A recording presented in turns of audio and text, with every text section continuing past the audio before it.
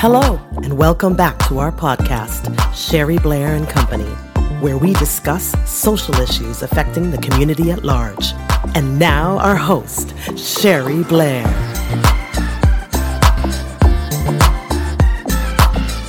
Sherry Blair bringing you a daily dose of positivity.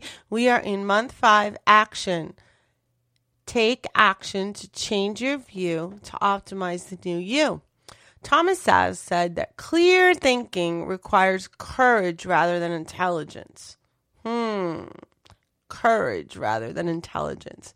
Many people can study and spit out intellectual propaganda, especially today when information is literally at people's fingertips.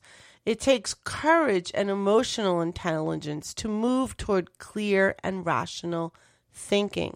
It takes determination and a purposeful plan to evolve into a great version of yourself, to optimize you in your life.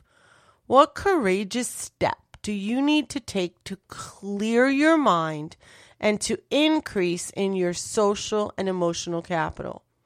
List 3 steps to number 1, clear your mind, 2, increase social capital, and 3, move toward emotional mastery.